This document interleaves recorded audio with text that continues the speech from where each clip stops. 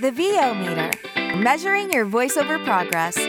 Whether you're a veteran voice actor just starting out or don't even know how to set a level, we're here to help you avoid the pitfalls along your voiceover path to success. The VO Meter is brought to you by Voice Actor Websites, Vocal Booth to Go, Global Voice Acting Academy, JMC Demos, and Sennheiser. The VO Meter is produced in part using Source Connect, made by source-elements.com. And now, your hosts, Paul Stefano and Sean Daly. Hi, everybody. Welcome to episode 48 of the VO Meter. Measuring your voiceover progress. We've got a great episode today. We have an audiobook narrator and coach, Shannon Parks. A.K.A. Marguerite Gavin. We're really excited to have her on to talk about not only her narration, but how she coaches people in narration and improves their skill level. And why you might be interested in a pseudonym if this is a line of work that you're pursuing. Yeah, I use one as we talked about, and so does Shannon, and you'll hear exactly why and the pros and cons of using one or not using one. But before we do that, it's time to talk about what's going on in our VO worlds with our... VoiceOver Extra brings you the VO Meter reference levels. Seriously, guys, that's the best you could come up with? Hey, it's your show.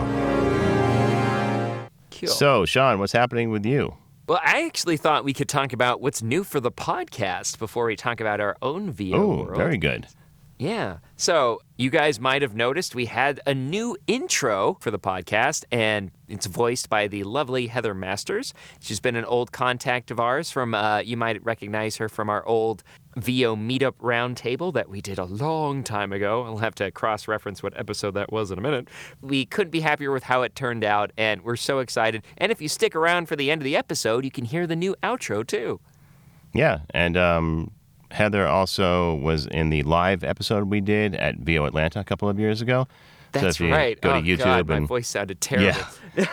Yeah, you can watch Sean, David, Heather, and I ham it up after a long night, the first night of VO Atlanta. We all sounded like it. Just like a quad of frogs or something like that. But thanks to Heather, I think Sean and I were texting back and forth after we got the first read, and Sean said, "Oh my God, she sounds awesome." And I said, "Yeah, we totally don't deserve her. We don't deserve her. We're not worthy. We're not worthy." But thanks, Heather. Fantastic job. Yes, absolutely. But yeah, so we're really excited about some of the changes to the podcast format, and we hope you guys enjoy it as well. So that's pretty much it for what's new with the podcast. But what about you, Paul? What's going on in your VO world? It's kind of slow, unfortunately. I don't know what it is. Some people say January's slow. For me, it's been February. I had a pretty good January. I'm finishing up one really long audiobook, and maybe that's why. I'm not doing all the marketing I should be because I'm just engrossed in finishing up this 14-hour audiobook. I finally got to about halfway through, and yeah, it's been rough. Not the book itself. It's just that because it's so long, I haven't done one that long in a little while. Most of the ones I've done have been between 6 and 10 hours. So this is a marathon, and it's not something I'm used to, quite frankly, so it's taking a lot of my time. But I'll get through it. Other things that are going on.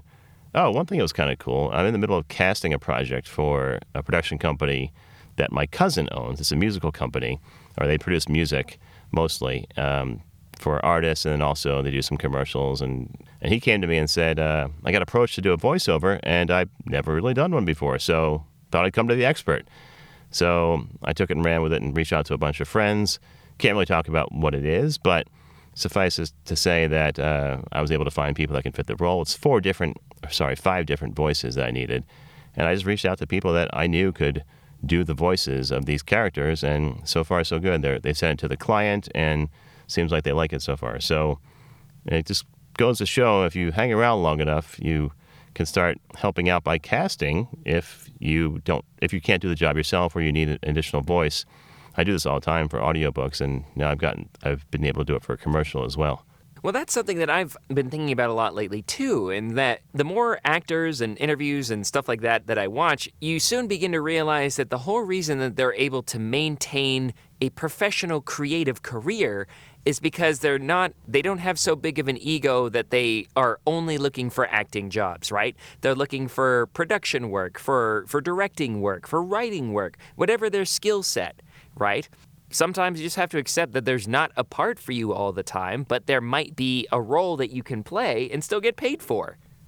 Yeah, and I relish those opportunities. We talked about how I've taken on a bunch of jobs recently, full production for commercials, and I like doing that. And I'm producing a podcast for Twin Flame Studios that I work for. So I enjoy all that ancillary activities that are still related to the job. Because, like we talked about when we first started the podcast, even the podcast itself is good practice for the skills we use every day as voice actors, and it just helps keep you sharp. Absolutely. Very cool. So other than that, there's a couple things my son did. My middle son has booked his first job on voiceovers.com.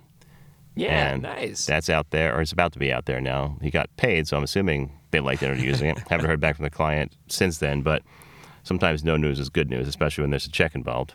And then he did another job this week. It's a documentary film. So he's dubbing the voice of a little boy who lives in the Dominican Republic, doing the English version of that. So he's got 2 jobs. Interesting. Did they ask for any accent work on that one?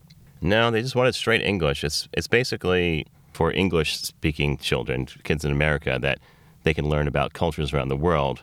And this kid just happens to be a Dominican-born baseball player, a young kid who likes to play, youth baseball, and that's what my son loves more than anything. So it's a perfect fit for him because he gets to play this kid who loves baseball as much as he does. Very cool. Just can't help but thinking of the Futurama episode where everyone's like, Professor, didn't you want to sell this business? I always thought of it as a source of cheap labor, like a family. Hey, we're giving him all his money, or at least as far as he knows. No, just kidding. How do you think we afforded that PS4, son? Yeah, all the money minus the money he owes me for his latest shattered phone screen. Uh-oh. Well, but yeah, consequences and responsibility, they can't learn it soon enough. It is kind of cool to have the family business going, though. I think we talked about how my other son got me a job in Germany a couple of months ago because he was cast as a little boy. They needed a dad, and I don't think the company even knew I was a voice actor at that point.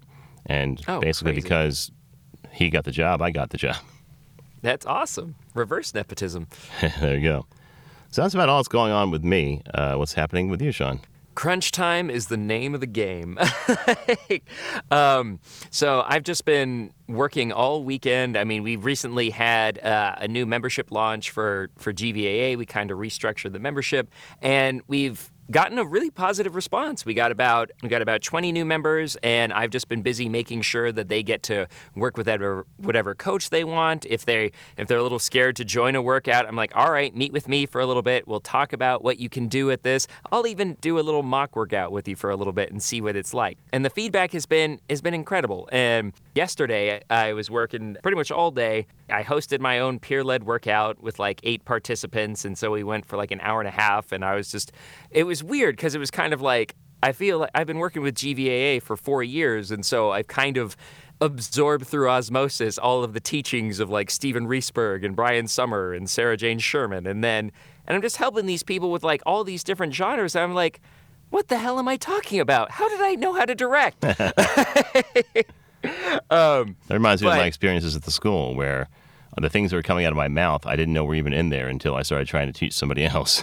Exactly. I mean, that's why I love, and that's another reason why it's important to kind of try out different aspects of it. Like, I think every actor should try directing at some point because that's who we work with. Like, you have to understand things from their side, and you need to be able to articulate to another actor what performances you want because, as I'm constantly saying, the easiest way to learn how to self-direct is to direct someone else. Because you need to be able to learn how to analyze performances, how to look at them objectively, and to be able to kind of encourage those special snowflakes that we are to get where you want without making them break down and shut down and all that stuff. So it's been a really invaluable experience, I think. So yeah, we had those, and then meanwhile, I was doing a whole bunch of editing to try and get my last e-learning module with English Anyone done. That's due this weekend. So it also happens to be when I'm picking up my brother from the airport from Boston. So oh boy. I'm trying to get all of these other things, including an audiobook that I'm finishing up this week. So like I said, crunch time is the name of the game. And I did want to give you a shout out too, because you found an interesting opportunity for me in my neck of the woods. On Craigslist, of all places, there's actually this independent art school called Rekindle School. They actually work through University of Washington on their campus. They've been working with them for the last 20 years, just kind of trying to provide affordable creative arts training to people who might not have the means to get it otherwise. So they have stage acting classes, on camera, videographer, drawing, cartooning, all these other things. I was like, man, this sounds like a wonderful opportunity to get paid to pay it forward. So I actually arranged an interview with them last week, and then it went over pretty well. But then over the weekend, I actually sent them some footage from some of our voiceover workouts through GVAA, just be like, hey, this is exactly what I would be doing for you guys, but in person. So there you go. Your move. Any response yet? Not yet. So I'm still hopeful, though. That I told them I wouldn't be available to start until April, so maybe they're waiting till closer to then. Mm-hmm. They did seem a little disappointed that I didn't have as much like animation video game experience within the local market as their previous instructor. But I mean, he had been doing it for decades. And honestly, a number of Seattle talent that I've talked to have just been like, yeah, man, a lot of that work has actually moved to LA or even to online casting. So I'm trying to convince them that, like, as wonderful as that experience is, not only can I kind of give people the skills to pursue voiceover as the industry is today, but anything that I don't feel comfortable teaching, I have all of these wonderful industry experts that I can, like, that I'd be happy to have as guest speakers help me with those particular lessons, if that's something that they would be interested in. Even local ones. We just had Debbie Hirata and Pat Fraley on the show. Oh, that's right. I mean, absolutely. I'm just like, listen to our podcast, for crying out loud. Mm-hmm. But yeah, so, I mean, it would be a wonderful opportunity, so I'm keeping my fingers crossed. Be a great way to spend my weekends. Oh, it's like, a weekend-only job?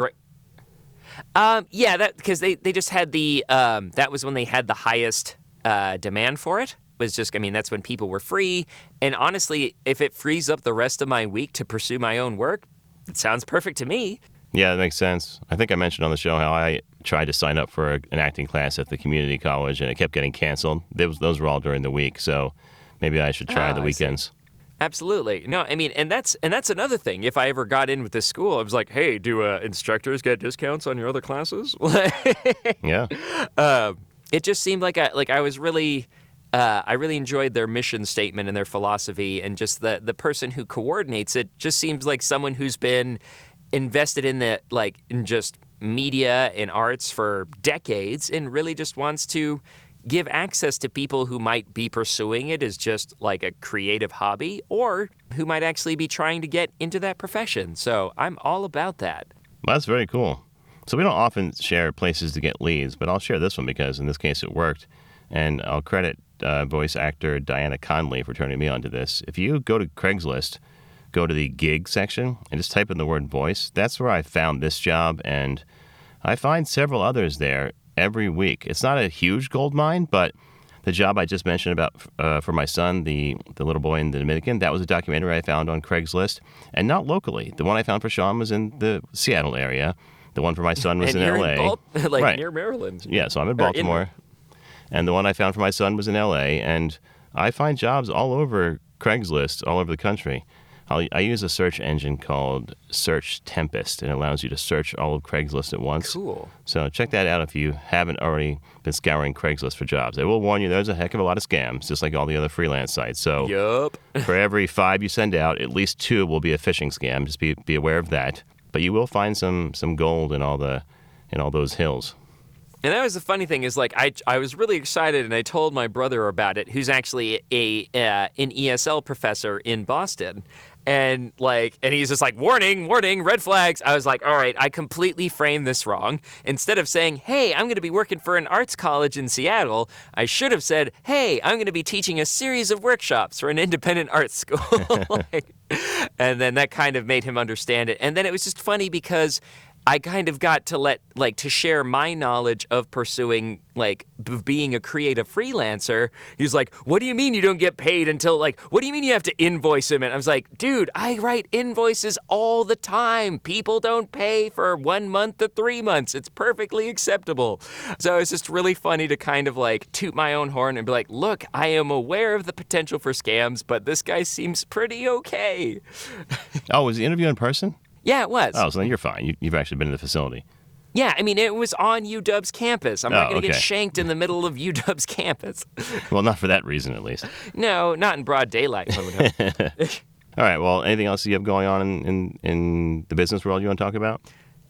No, I think that's enough. Honestly, I'm just trying to keep my head above water and until Saturday, and then I'm going to take a little bit of a break for the next 2 weeks. Gotcha. Well, that pretty much wraps up the VO meter reference levels. We'll get to our fantastic interview with Shannon Parks in just a moment, right after our questionable gear purchase. Before we jump into our questionable gear purchases, a word from one of our sponsors. Vocal Booth To Go's patented acoustic blankets are an effective alternative to expensive soundproofing. Often used by vocal and voiceover professionals, engineers, and studios as an affordable soundproofing and absorption solution. We make your environment quieter for less. So, Sean, have you done anything stupid this week? Well, yes and no. I mean, nothing particularly expensive. I love traveling with my studio headphones, my Biodynamic DT770s, and unfortunately, they're pretty big. And honestly, I don't like them just kind of banging around in my backpack. So I did find a nice case for them. It was like 25, or it was like $30, called the Slappa hard case, and I know, it's got a picture of a hand. It's called Slappa. Nice. But it's really nice. And honestly, it could easily fit like a smaller interface in between the headphones. So something like the Mixer Face or the MicPort Pro, Shure X2U, or maybe even like some of the newer units like the Rode AI1, things like that. And then I just have my little backpack just has a lot of like hooks and rings on it. So I just got a little carabiner to hook to that. And so it works really well. I liked it a lot. But it was a little bit bigger than I was expecting. So I was actually hoping it would be a little bit more compact. But other than that, nothing to really complain about. But I think it's funny because it sounds like we both actually picked up Refurb wireless keyboards, like the Magic Keyboard from Apple. And I've already gotten one in the past, and I think Refurb is the way to go because $100 for a keyboard is pretty pricey. So both of the ones that I've gotten refurbished were about half that. Unfortunately, the second one has a bum shift key and a bum Y key. And you don't realize how important those two keys are until they don't work. Yeah, those are kind of important. Yes. I mean, I got it like, how are oo doing? And a lot of exclamation points that turn into ones. Well, that's a shame, but hopefully you can can you return it? Did you get it from a company that will allow you to return it? Of course, it was after the warranty, and the whole reason I got it is because I wanted a duplicate setup at my editing desk as well as, or like when I do punch and roll for long-form narration in the booth. So before I was just I had a little lap desk that I could actually carry to and from the booth, but I wanted to not have to do that. Mm-hmm. So, I mean, it worked for, like I said, I didn't use it that often, so I didn't realize what an issue it was until after the warranty had expired. So I might take it to my local Apple tech and see if he can actually, if he can fix it or something like that. Oh, it's a shame. Well, I've had no such trouble. I actually bought mine just straight used. It wasn't refurbed off of eBay. It's a Magic Keyboard 2, the one that charges with a lightning cable. Yeah. And so far, so good. It's pretty robust, actually. Last week, only a couple days after I got it, I spilled almost an entire cup of water on it. Oh, my God. Yeah, it was a bit of a disaster. I got the headphone cable caught on the water, knocked over the water, and I didn't have any towels handy, so it was like slowly creeping the whole wall of water towards the Mac Mini. So I grabbed the Mac Mini and basically squeegeed the water off with my hand, but it got all over the keyboard. So I ran it under a blow dryer for a couple of minutes, and it seems to be fine. It's been a week now and no issues. Oh, good. I mean, you could have put it in a bag of rice, but that works too, I guess. I haven't had a chance to charge it yet. It's still in its original charge, so I could, I guess, electrocute myself potentially when I charge it for the first time. Maybe make sure it's in a surge protector before you do that. Or I'll plug it into a USB hub instead of plugging it right into the wall. It should be okay. Oh, okay.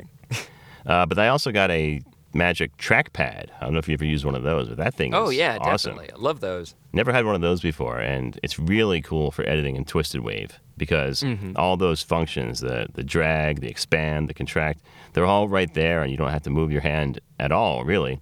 So I was getting some issues with a regular mouse because I was using one of those small wireless ones, and my hand basically became like a rat paw because it was constantly in that hand. Yeah, it was constantly in that position to where like if I let my hand go holding it up in the air, my fingers will just naturally go into that claw position, which is kind of scary.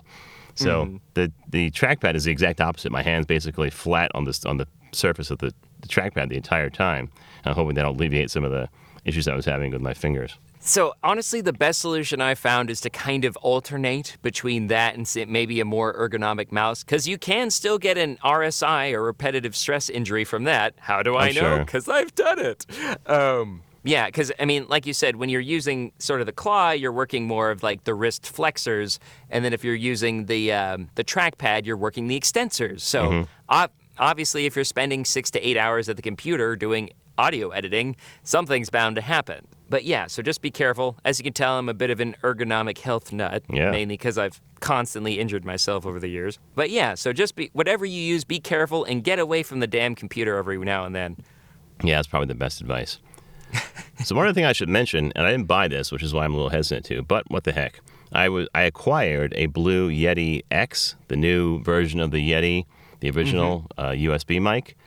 I have a friend who lives down the street who works for Logitech, and they just bought Blue. If you guys didn't know that, they bought the whole company. So he got a whole bunch of mics in, and he said, I didn't know what to do with these things because, I'm a mouse and a trackpad guy, but he said, I know you will know what to do with it. So he gave me one to try out, and I liked it a lot. I did a video that some of the listeners may have seen on YouTube comparing it to my 415, the Sennheiser. And it's good. And some people got him wrong. That was nuts. Yeah, one of my friends who's an audio engineer in L.A. on LinkedIn got it wrong. He thought the Blue Yeti X was the 415, and I guess that just shows how far the USB technology has come.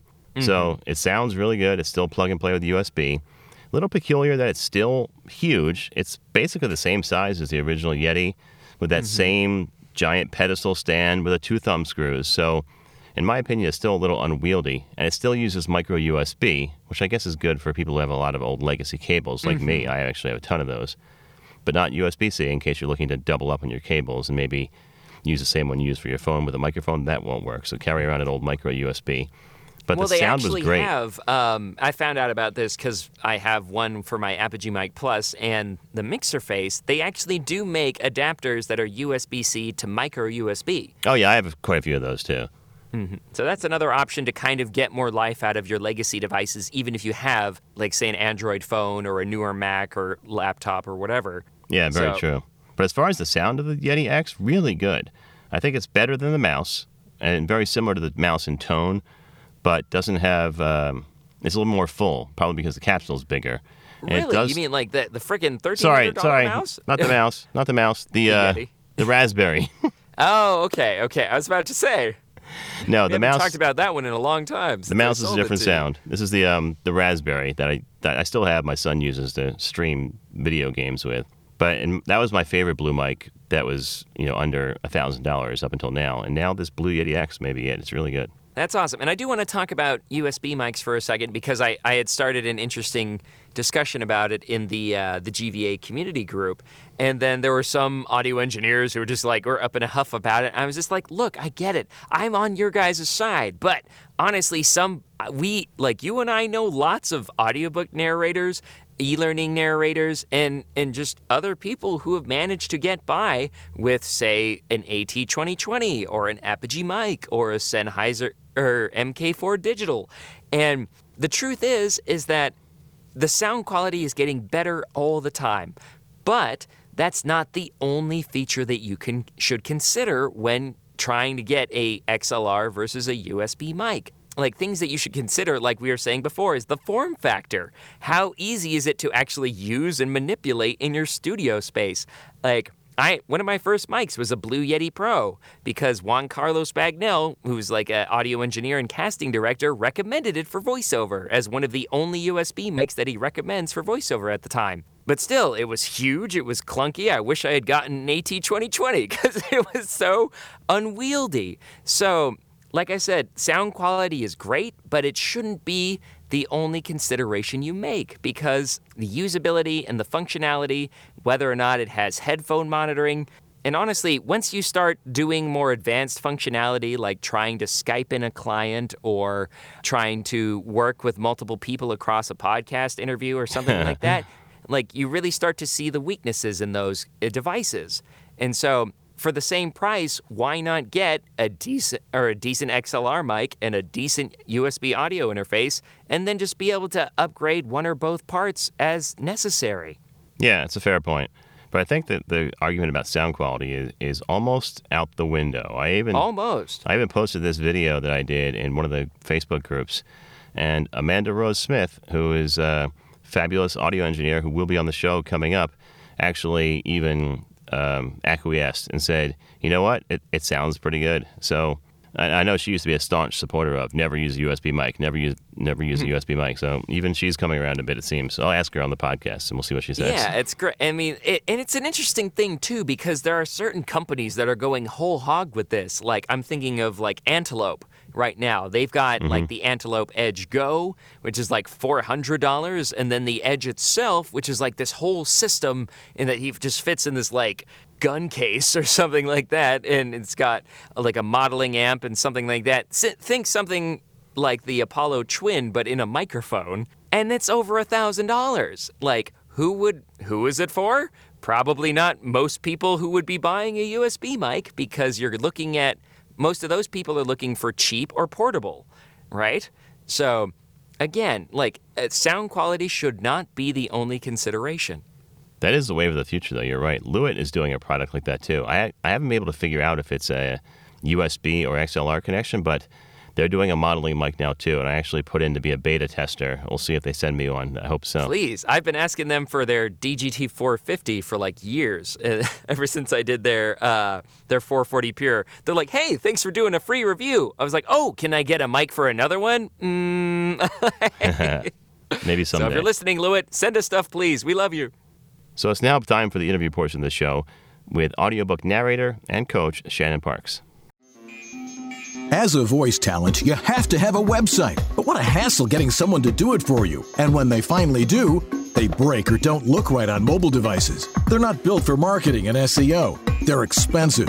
You have limited or no control. And it takes forever to get one built and go live. So what's the best way to get you online in no time? Go to voiceactorwebsites.com. Like our name implies, voiceactorwebsites.com just does websites for voice actors. We believe in creating fast, mobile-friendly, responsive, highly functional designs that are easy to read and easy to use. You have full control. No need to hire someone every time you want to make a change. And our upfront pricing means you know exactly what your costs are ahead of time. You can get your voiceover website going for as little as $700. So if you want your voice actor website without the hassle of complexity and dealing with too many options, go to voiceactorwebsites.com, where your VO website shouldn't be a pain in the you-know-what. Hi, everyone, and welcome to the interview portion of this episode of the VO Meter. We are very excited to introduce our latest guest. Marguerite Gavin, aka Shannon Parks, has been a professional audiobook narrator for over 20 years, with over 500 titles, numerous Audie nominations and Earphones Awards, and a devoted fan following. She's been described as a genre-defining narrator by Audible.com, having a sonorous voice, rich and full of emotion, and as having the coveted ability to disappear as the narrator, letting the story take the limelight it deserves in AudioFile magazine. Her narration spans nearly every genre from mystery, science fiction, fantasy, romance, and children's fiction to a huge variety of nonfiction and documentary work. She is also a seasoned theater veteran, acting and directing in hundreds of productions. As a highly respected acting teacher, she was on the graduate acting faculty at Catholic University of America, directed children of all ages in Shakespeare for many years, and now coaches narrators in the art of acting the audiobook. Ladies and gentlemen, please join me in welcoming our guest, Marguerite Gavin, a.k.a. Shannon Parks. So, Shannon, tell us a little bit about how you got started in the audiobook business. I've told this story a number of times, but it's the truth of what happened. I was working as an actress in the D.C. Baltimore market in the theater, and D.C. was the home of many of sort of our I think of as our elder narrators coming out of the Library of Congress. And so I knew a lot of narrators I knew a lot of theater people that were doing audiobooks, and had the privilege of working with them, the theater community in DC at that time. And now it's grown so much, but at that time it just was really quite vibrant. And a lot of people audiobooks were their bread and butter. It's tough to make a living in the theater. And so I was sort of aware of audiobooks and surrounded by people that were working on them. And then I did a show with Grover Gardner, and he really encouraged me to make a demo. And I was very resistant because I'm a people person, and I thought, this is just not a great fit for me to be in a little padded room, not just with myself. And I thought, this won't be a good fit. I was actually very resistant. I was already doing some voiceover work and some commercial modeling and commercials and that sort of thing. So I was familiar with the voiceover industry, but hadn't really done any work on investigating audiobooks. So I was one of those lucky people, and in retrospect, incredibly lucky. I had a family at the time. I still have a family, of course, but I had little kids, and Grover was just really very encouraging. And then he was kind enough to shop my sample around. He was an established narrator at that point. Shopped my sample around, and I got my first books because he did that. And that was sort of the beginning of it. And it for a very long time, just allowed me to have a family and have a life without having to sort of also have a regular day job. There was a lot of flexibility with the audiobooks, as anybody that knows them does. Anybody that does them knows. So yeah, that's how I got started. I think my very first book was with Books on Tape. And then the second book that I did was a lovely Catherine Mansfield book called The Garden Party. And that was through Blackstone. And just started to build up some clients and a body of work. So yeah, Grover was very, very instrumental in all of that. And I had the good fortune of working with him in the theater, so he knew my work as an actress and just kept saying, you have a family, this is going to be great for you. So I did kind of go into it kicking and screaming a little bit. And at the same time, Sean Pratt, who was my partner for many, many years, and the father of my kiddo, Olivia, he was investigating getting involved in audiobooks as well. So because we were together, we could build our own studio and share it, which we did for many years. I think we can all thank Grover to an extent. Sean on our show has thanked Grover, and we can thank Grover for being a guest on the show. He actually talked about the theater, the Everyman Theater in Baltimore. Is that where you worked with him? Yeah, I worked with him, and then I worked with him in a couple of other venues on things. Our paths kept crossing. In this case, I believe that he was directing something that I was in. I think it was As Bees in Honey Drown or something like that. So he really was able to, we got to know each other's work. And there was sort of a Catholic university, a mafia in DC at the time. So a lot of us knew each other because we were Catholic alums, or I was teaching at Catholic at that time. I'd gone through their MFA program and, sort of kept my connections there and was able to go in and teach the undergraduates and graduates in voice and movement and acting. So I think he might have been teaching there. It's a long time ago, honestly. It's a million years ago. But yeah, it was partly just the great good fortune of being in that community of people that were making a living doing audiobooks before. When I was a student actor, it wasn't something that we really much thought about. It wasn't, there weren't a lot of publishing houses. It just wasn't something we were kind of going, you didn't go, oh, I'll go do soap operas or I'll do audiobooks or it wasn't part of the equation in terms of how to make a living as an actor. So I was very lucky in that regard. There must be quite a connection to the Catholic University. I'm about to go to a fundraiser for my kids' school. Talk about how small the Baltimore, Washington area is. One of the teachers, my older son's fifth grade teacher, is a graduate of Catholic University. And the first time I went to the back to school night, I think I was wearing an Eagles hat or something, and he had a Phillies hat in his office. And I said, "Are you from Philadelphia?" And he said yes. And then turns out I was from this small town where one of his students that he advised as the student advisor lived like 3 doors down from me. So he was a Catholic University graduate as well. So there's a lot of connections in this small area. That's why we call it Small-Timor around here. When I was a Catholic in the MFA program, it was just there were such good teachers. We were really very fortunate to have wonderful acting teachers there. People who had been company members at Arena Stage from its inception. Just Jackson Phippen was there from Center Stage. I was just very, very lucky when I was there. I don't know much about the program now because I've been so far away from it for so long, but it certainly was instrumental for me in creating the actor, giving me an acting process that I could absolutely rely on. Wonderful. Well, speaking of sort of the connections and influences that impacted your early career, how important do you feel networking for the audiobook business is, both when you started and now? And whether these could be like in-person appearances like conferences or just any other meetings like working with fellow educators like you mentioned before? That's a little bit of a loaded question for me because I really think I don't consider myself a lazy narrator. But I have been lazy about the networking piece. The truth of it is that I haven't had to do much of it. I created these relationships early on. There weren't a lot of networking events. There wasn't social media when I first started. So those connections There weren't even cell phones when you first started. I mean, not to date you too much, right? but we're close to the same age. Exactly. We used to record on VHS tape and send it off in the mail. So if it got lost in the mail, you were going to have to redo the whole book. There wasn't a copy. Oh, my gosh. But what I have discovered is that the industry has changed so much and that the networking, first of all, the audiobook community I have found in just investing in it in the slightest way and sort of dipping my toes into social media and making a little bit deeper connections. And certainly coaching has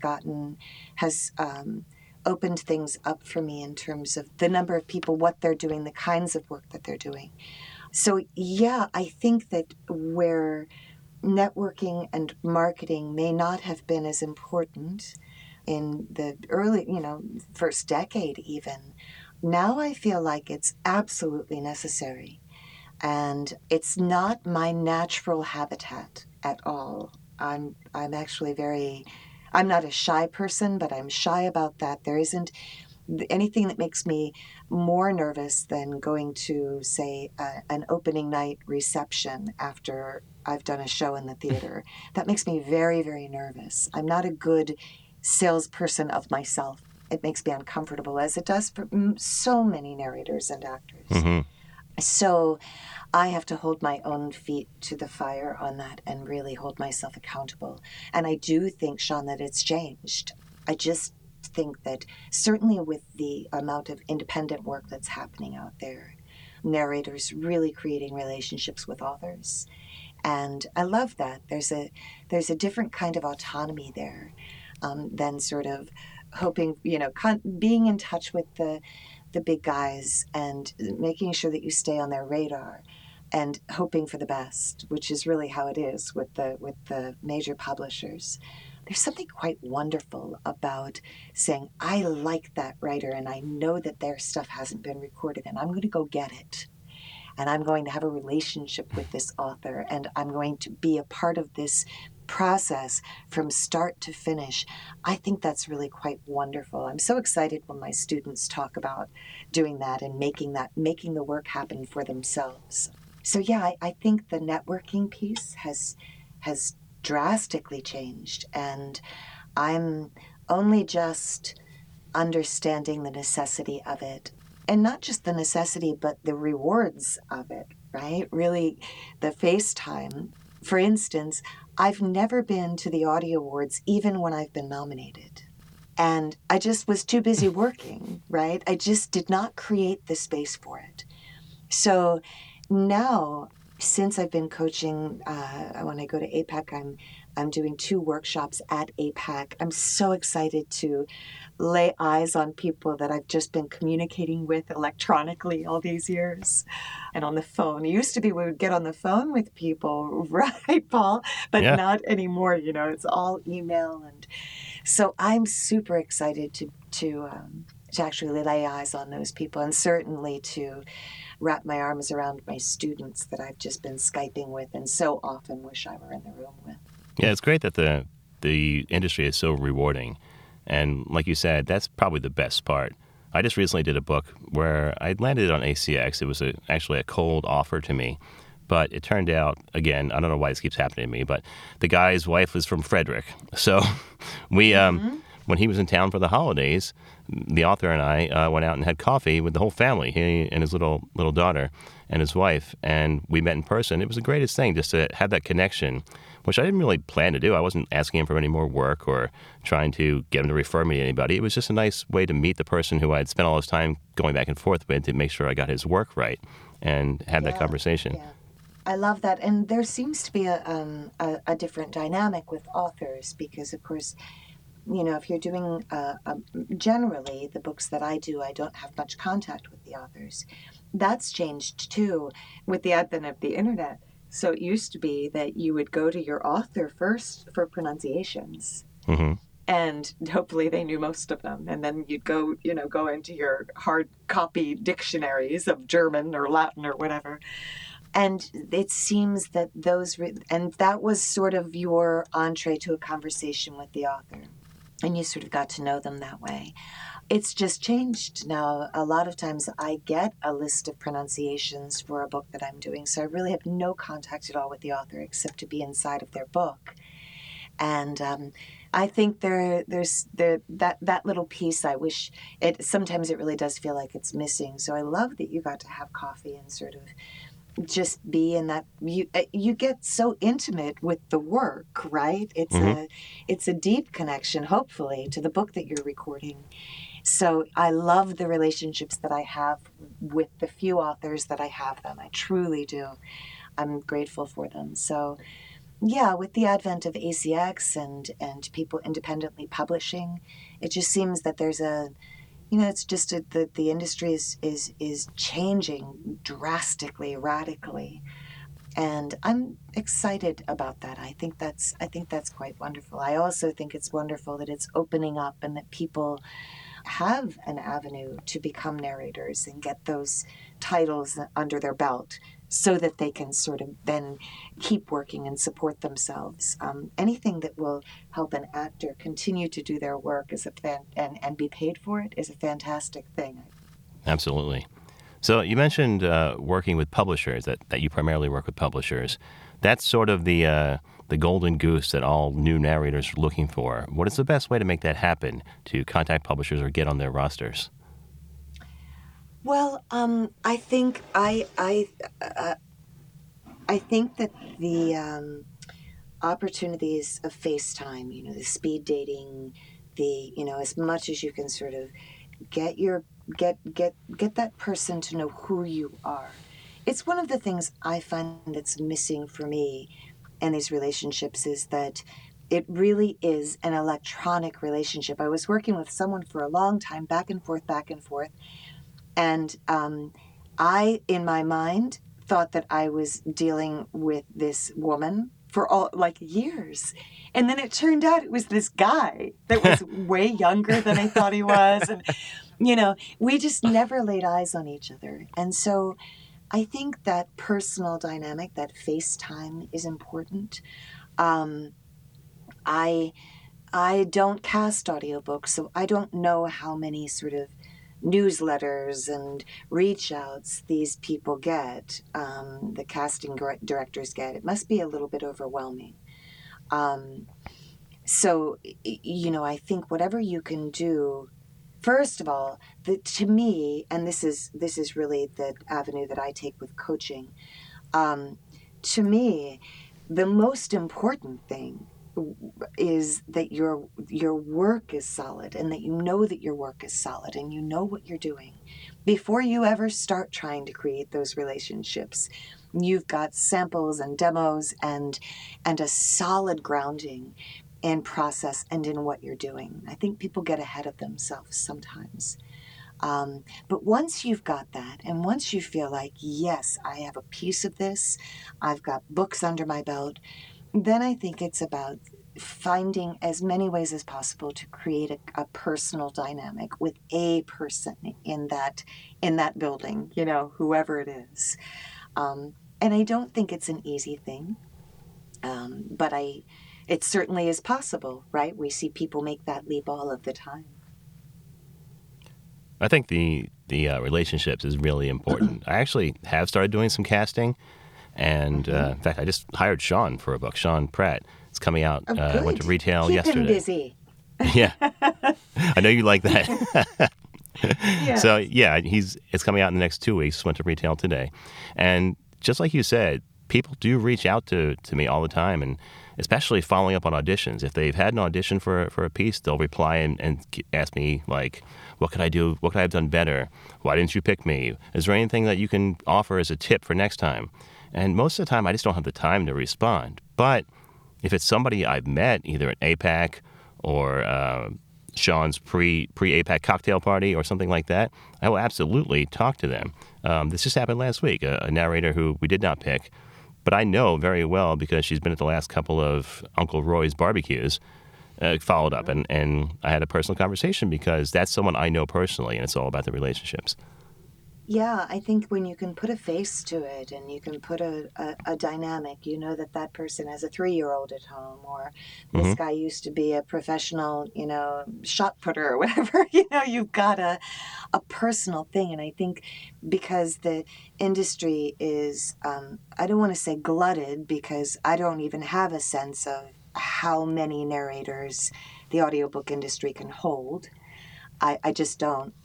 But I do think that it must be very overwhelming to sort of have that constant information from narrators, and if you can't hang on to something about them, then they probably just get put into the pile of narrators that it's just overwhelming. Mm-hmm. How do you feel about people asking for advice from you when you're in the role of casting director, Paul? For me, I think it's just a waste of time, and not because I don't value people wanting to improve themselves, but I don't have time. When I get 120 auditions, I don't have time to respond to 50 people, or even really 10. I might respond to 2 or 3, again, if I know them personally, but I don't have the time to go through that many and respond to individual questions. My job is to get it cast as quickly as possible with a quality narrator, and that usually happens in the first couple of days. Yeah, I would think so. And I mean, the other thing is that it doesn't strike me that it is a casting director's role to teach you what you're supposed to do. And often I say this to my students all the time. You have no idea why you weren't cast. It might have nothing to do with your actual audition. It's just the sound, it's a personal sound. And so what personal sound does that author want? Is the casting director trying to find for that author's piece? And it really doesn't have any if you need to improve your work, and we all do all the time, but if you sort of know that you're not quite there yet, that's a different thing. Then why wasn't I cast? Because there's no way to know. It's just too nuanced, I think.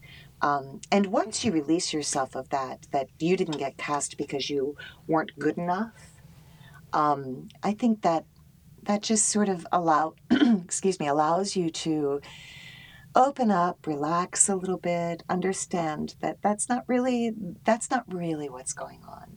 When you don't get a part, it's not always because you didn't perform well. It's often because you just weren't exactly what they were looking for. And when you learn not to take That's that the personally, fear, isn't it? It's very freeing. What? I said, that's the fear, isn't it? I wasn't good enough.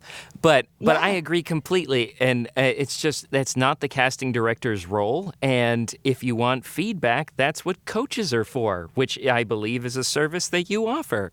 So how Nice exactly segue. did you get into that? Oh, thank you. Thank you. I was stayed up all night. Nice segue. But anyway. Well, so Well, I I've felt been like we were teach- skirting the issue because... sorry, go ahead. I didn't mean to interrupt. So I have been teaching acting and directing for the last 20 years. And I love teaching. So for years, Sean, who I was married to, has been coaching for a long time, building his coaching empire, his Ginger Yoda empire. And he knows what kind of a teacher I am and what kind of a director I am. And he's been encouraging me to do this forever. And because I was so involved with the balancing act of doing theater and narrating audiobooks and raising a family, it just wasn't a piece that I could put into place, and I just sort of didn't pursue it. And last year, I started to think about it a little more, and I thought, well, why not give it a try? And it is one of the best moves that I've made in my career and artistically, because I love working with people. I love directing, and I love facilitating another person's success, and I love talking about acting. So figuring out sort of how to talk about, how to marry narration and bring the acting into it, and talk about it in that way is infinitely interesting to me. And each person that I work with, I want to create a dialogue that helps them. So it's very specific and very nuanced and very personalized. So I have loved it, and I've been really fortunate. I just sort of basically hung out my shingle, and now I have a waiting list. Wow. So, Well, it's been intensely rewarding in every way, and I really think it's making me a better narrator, because when I'm listening to the people that I have the privilege of working with, and trying to figure out a way to facilitate, their sort of getting them maybe to be more relaxed, maybe to be more on voice, finding a way to access character, helping them with the process towards character. I realized very early on, like a student in, that I wasn't walking that walk. I was sort of treating audiobook narration as a day job, and then giving all of my juice to the theater. And I was getting bored in the studio. I was bored with myself, frankly. So having this conversation, this ongoing conversation about how to create, to be honest as a narrator, and to create, a deeper experience of the book, I started to put myself through the same paces that I was putting my narrators through that I get to work with. And my work, I think, is better, but it's also just infinitely more interesting to me. So yeah, it's really been a win-win all the way around. I am so happy. And I told Sean just the other day, I said, I really don't understand why it took me so long to get here, because it's a very good fit. And as I said, I like people. And so this profession can get a little isolating for me. So it's quite wonderful to take a couple of hours out of every day and go talk with somebody and be present with another human being, as opposed to just with myself in my little room, Well, if you ever sat down and Absolutely. watched some of the sessions where Sean was with some of the wackos like Sean Daly and myself, you probably were scared away from coaching. Well, I have to say I have listened to many, many, many, many hours of Sean coaching audiobooks. So, I'll bet. just learn through osmosis. But Well, yeah, we share a few students. I send him students and he sends me students, and it works out very well, because we were in the development of his curriculum, while he was developing it, we were having all of these conversations. So I know it very well. And he knows what I'm going to bring to the table. So that's been a really quite wonderful thing, is that sort of once we get permission from a student to say, hey, you're working with Sean, is it okay if we discuss what you're working on? They've got a package deal in coaches there, and I'm coming at it from a totally different direction than he is, and vice versa. So yeah, that's worked out very well. I think he's pretty happy that I've started coaching, and I've been very happy to watch his growth in sort of simple things, not simple, that took time, but branding and just getting very, very established. That's been fun for me to watch. So yeah, I tend to be a little less splashy, but it's really been just so rewarding to have and then when the people that you're working with, when they have a breakthrough, when they start to really get a piece of it, there's just nothing better than that. I was working with a student today who, we've had maybe 6 sessions, and she sent me a sample of something she's been working on. And it was sort of like, night and day and with just a few adjustments, just a few things to work on, different ways to relax and have a relationship with your audience of one, usually with audiobooks. So, yeah, that's been really quite wonderful. Well, that's amazing. I'm so happy that it's been so rewarding and reinvigorating for you in your career. Yeah. So, it's so made it talking more about your interesting. students, that's great. Pardon me? So talking about your students a little bit, you mentioned some of the victories that that you get to witness every now and then. But what about some of the defeats? Like, what are some of the hiccups or obstacles that students tend to have when they first come to you? Yeah, I would say that everybody, and this includes me, and I'm sure you guys, right? I'm sure, because we all have it. It's that really active inner critic. It's that I'm doing it right or I'm doing it wrong. Same thing with auditions, right? When you're reaching out and saying, what did I do? How can I be better? There's an implicit sort of imposter syndrome in there. And so quieting that inner critic, which is a very difficult thing to do in audiobook narration, because there are so many things that we need to monitor while we are recording, right? We have to observe ourselves. So how can we observe ourselves with some generosity? I'll give you a great example, but it's a consistent example, simple though. So when I make a lot of mistakes when I'm narrating, and punch and roll is my best friend. Mm-hmm. But I don't try not to make mistakes. That's why. And when I make a mistake, it is making unless it's maybe I have to do 4 takes of the same darn medical term or whatever. It is so natural. It's like, oh, I made a mistake. Punch, roll, drop in, start. And in there is no time in which I'm going, God damn it, and angry with myself about it. I've really just gotten to the point where mistakes are so deeply part of the process that I'm not activating that inner critic and telling myself what an idiot I am. So I had a student that was what was happening. Every time he made a mistake, he would get so angry with himself. And so if you think about that, that takes you so far away from the work that you're doing. You're angry with yourself. You're stepping out of the book completely. Then you have to have this big effort to drop back in and be there. So yeah, I would say that inner critic, that thing that is constantly badgering at you, if I spoke to any other human being in the universe the way that I speak to myself sometimes, well, I simply wouldn't do it.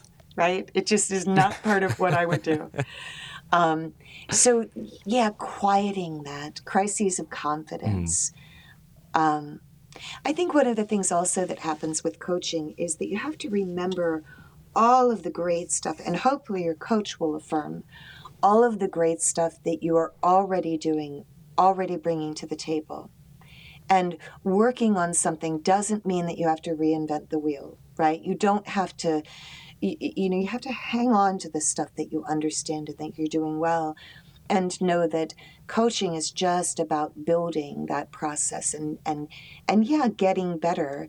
But I even think about it not as getting better, but getting deeper, right? Getting more honest, getting more into the process. And once you're that concentrated, and once you're offering that much of yourself up in an audiobook narration, there isn't a whole lot of room for, oh, well, who let you in the door and why are you here? And you'll never make it as a narrator, right? You've got too many other things to do. So that's one of the ways to quiet that voice. And I would say, yeah, it's just about a constant crisis of confidence, which is frankly part of every actor's experience. You know, we all go through that. It's an extremely vulnerable thing that we do as actor narrators, right? You're putting yourself out there. So yeah, those are the hiccups. And as we were talking about before, the auditions that you didn't get, the bad reviews, right? The negative reviews, making you think, oh, that one review that just sticks in your craw and makes you feel horrible about yourself, can sort of, I mean, we've all had it happen. I had a review, I had to look at reviews because I was building a new website. And I wasn't building it. Andrea Ems was building it because I could never do it. But I was having to gather material. So I never read my reviews. And I was gathering material and I had to read the reviews. And it was a customer review on Audible. And one review of this book said, Marguerite Gavin has a brown sugar voice that I could listen to all day long. The very next review was, Marguerite Gavin's voice is like nails on a chalkboard. Well, what do you think I walked around with for the next 4 days? Not brown sugar voice, that's for darn sure. It was nails on a chalkboard. And it got into my consciousness like an earworm. You know, it was like in me, and I thought, I've got, more than 500 books. I've been working full time as a narrator for 20 years. And yet this is making me feel uncentered and like I'm terrible. So how is it making my newer narrators feel when they get a nasty review? So figuring out ways to helping narrators to really be able to go, I know what I'm doing. I have a process. I'm coaching. I'm working to get better, right?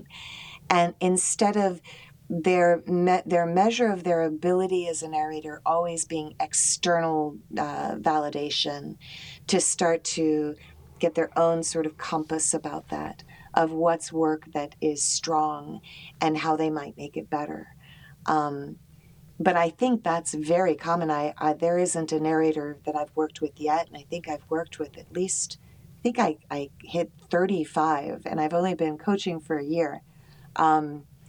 35 people, all of whom that inner critic needed to be quieted a little bit, or a lot, just needed to be quieted so that they could do their work. It stands in the way of your work when that chatter is going on in your head about how terrible you are. We talked about that a lot, too. We had a whole episode almost on imposter syndrome and voiceover in general, and how that really can bring you down. I think the key is just perseverance. And once you've stuck around for long enough, even if you don't think you've done a good job because that critic is too strong, when you look back at your accomplishments and you see you've done several dozen books maybe, or you have a few books with several 4 or 5 star reviews, it really helps. Yeah, absolutely. And also figuring out a way to measure your own success that doesn't have anything to do with starred reviews. that you know that what you gave on that book was that you did everything that you possibly could, and also that you really can't please everybody. I mean, Yeah. I'm certain that people listen to my voice and they don't want to listen to me because I remind them of their ex-wife or something, right? Of course. That's not something I can control. Sean told me that. Not at all. So all I can do is my very best work and offer myself up in as honest and as concentrated and prepared way as possible, doing my job. But that does not mean that I'm everybody's cup of tea. And I think also once you release yourself from that, it makes this job a little easier. On other podcasts, I've talked a lot about sort of the isolation of audiobook narration, and that it can really that when you have that noise in your head of a lousy review, or you didn't get the part, or you're not getting the auditions, you haven't gotten the last 8 auditions or whatever, being alone and not having any release for that can and it's an isolating, you're in your own space, sort of like writers have to, they have to be alone and in their own space to write. It can be isolating. So I think that can sort of create an environment where you really feel where those voices that are negative, that those rejections get very loud. There's no release for them. And it's important to remember that, that's just one review. That's just one author that didn't want your voice. That's not the measure of your ability or your potential, really, So I think, that's sort of the biggest thing that I encounter is, or all of the other things that my students so far have encountered. I didn't get this part, or I tried to create this relationship, or I've been trying to contact this publisher with no response forever and ever. All of it does actually boil back down to that idea of I'm not good enough.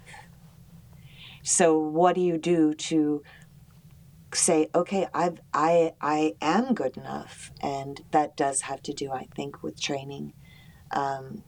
I actually, one of the things that really gets under my skin is when people think that they can do this job with no training. I find it insulting, first of all, A little but bit, that they can, that it's an easy job. They can jump right in. They don't need any coaching.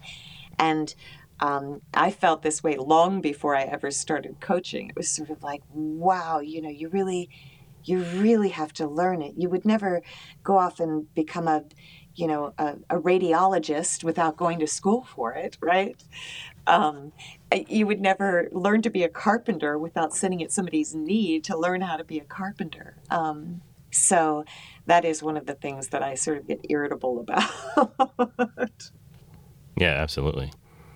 Well, it's good to know for people out there that it does happen to everybody, and thank you for sharing your story. I think I've shared on the podcast before that I've had, there's this book out there that overall has 4.5 stars, and one of the reviews said, quote, Paul Stefano killed the book for me, unquote. Yeah. Oh, you I had murderer. an acting teacher one time, and I'm sure it was just horrible. It was dreadful, Paul. I had an acting teacher one time say, she said, okay, well, when you're on stage, think about it this way. 1/3 of the people in the audience are really not going to like you for whatever reason. You're just not their deal. They just can't relate. 1/3 of the people are going to be indifferent. You just don't quite affect them, but they don't have any real opinion about it. And 1/3 are going to love you. Well, when you start to look at it that way, you go, oh, I can't please everybody. All I can do is my work.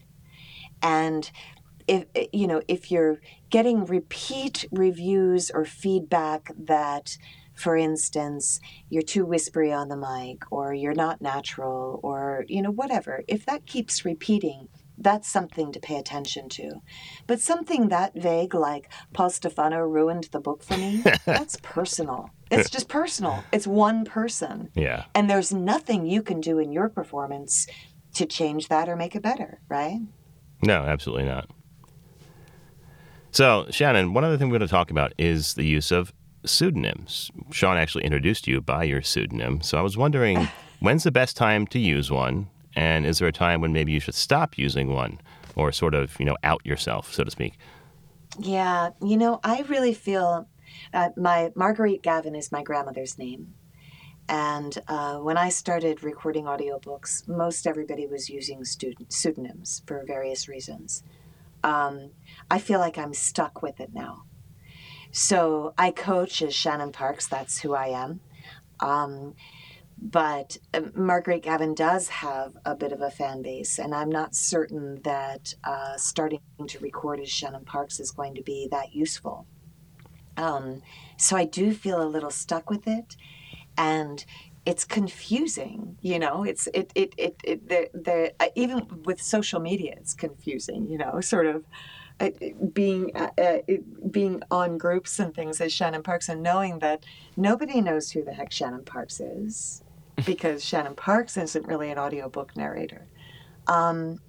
So I have a pseudonym for racy stuff as well that I will not announce on the air. And I don't do that much romance, but there is stuff that I just absolutely can't do under my grandmother's name. She'd roll over in her grave. I think it for me at first, the pseudonym was a matter of privacy. It is an intimate thing, being in someone's ear, talking at them, and I wanted just a little privacy. I'd had a couple of experiences that made me want to sort of keep myself a little separate and a little private. Now I don't think that's necessary, and I really do wish that I had early on switched to Shannon Parks. I think it would just make my life a little less complicated, a little easier, and people would go, yeah, we know who that person is, right? It's not confusing in any way. But I do think that if you're doing romance, if you're doing anything that you don't want your, next door neighbor to search and know about, then there's absolutely nothing wrong with narrating under a pseudonym.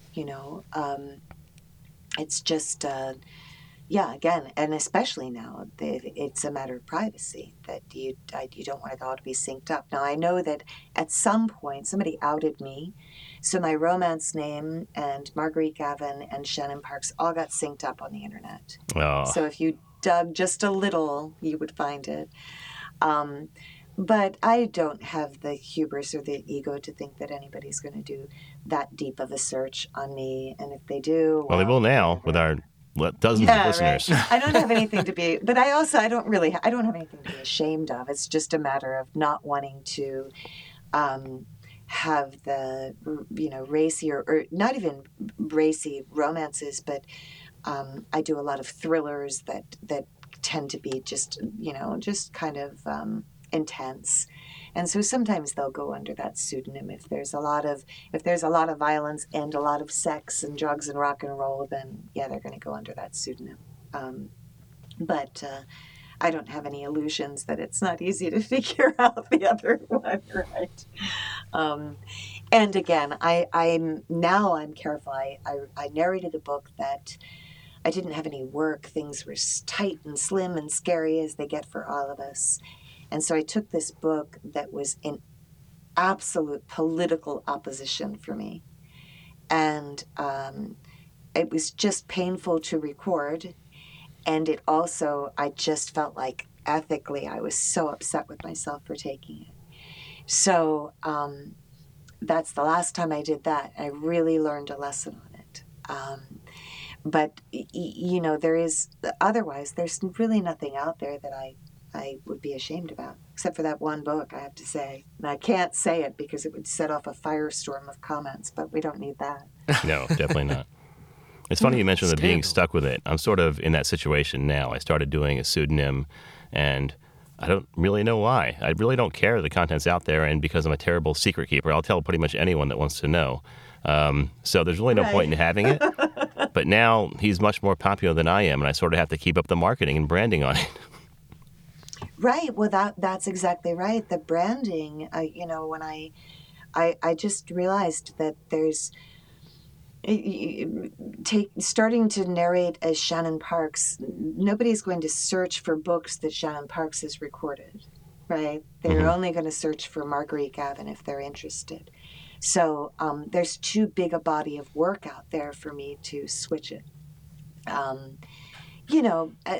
But I think there are a lot of people with pseudonyms out there, and I think in the industry everybody's kind of used to that, and they just sort of organize it that your producers and your casting directors, and we just start to go, oh, okay, they record as, but it does become a little bit of a marketing issue.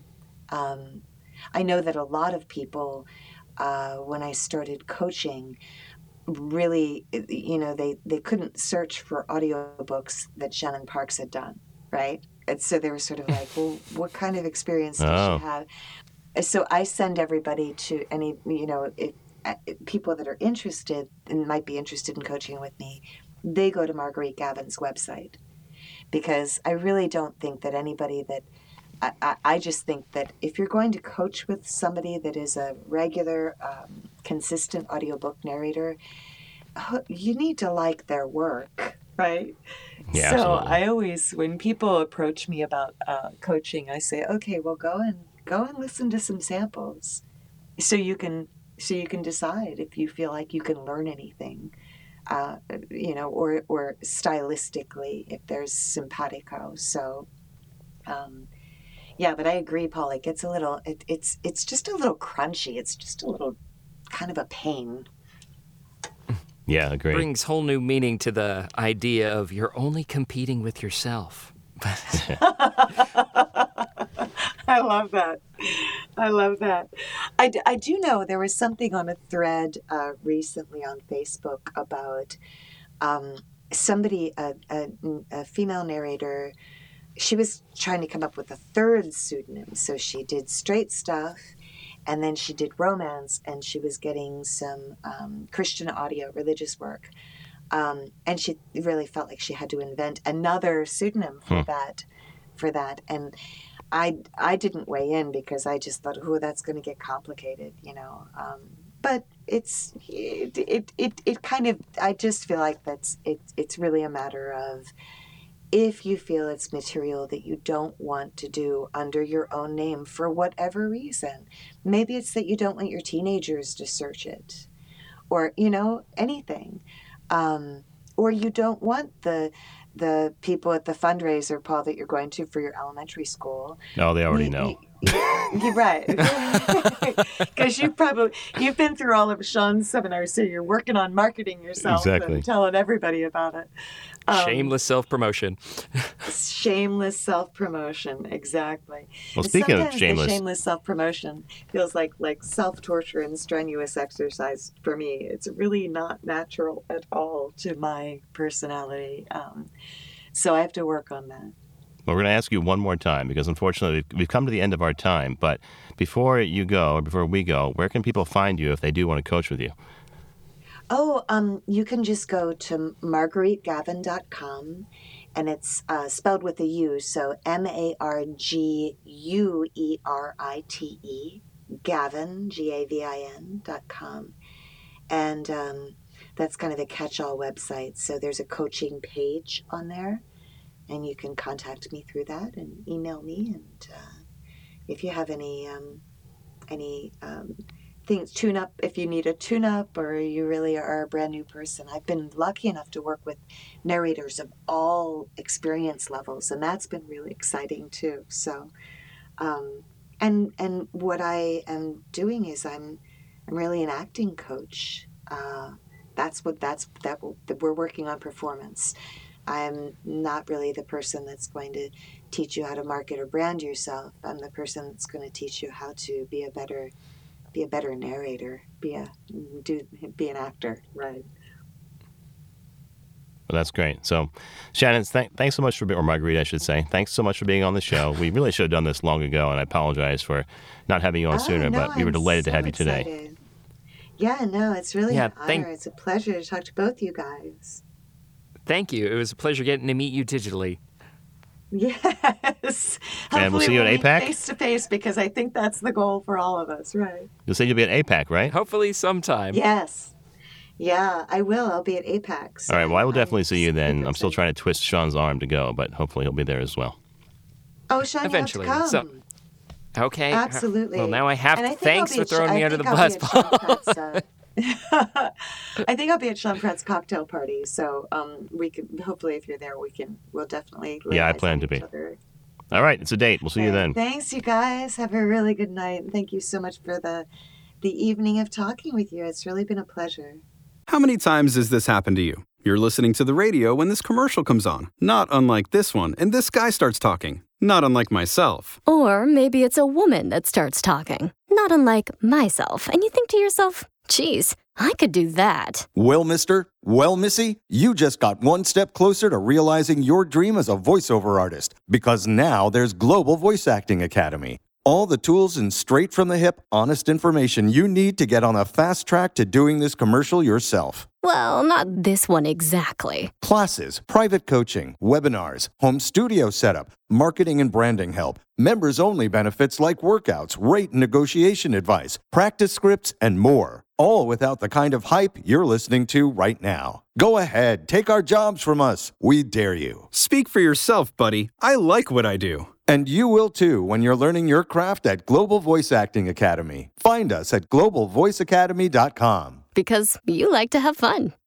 And we're back. Thank you so much, Shannon, for being on our podcast. I learned so much about the audiobook industry, considerations for both performance and looking for people to train with within the industry.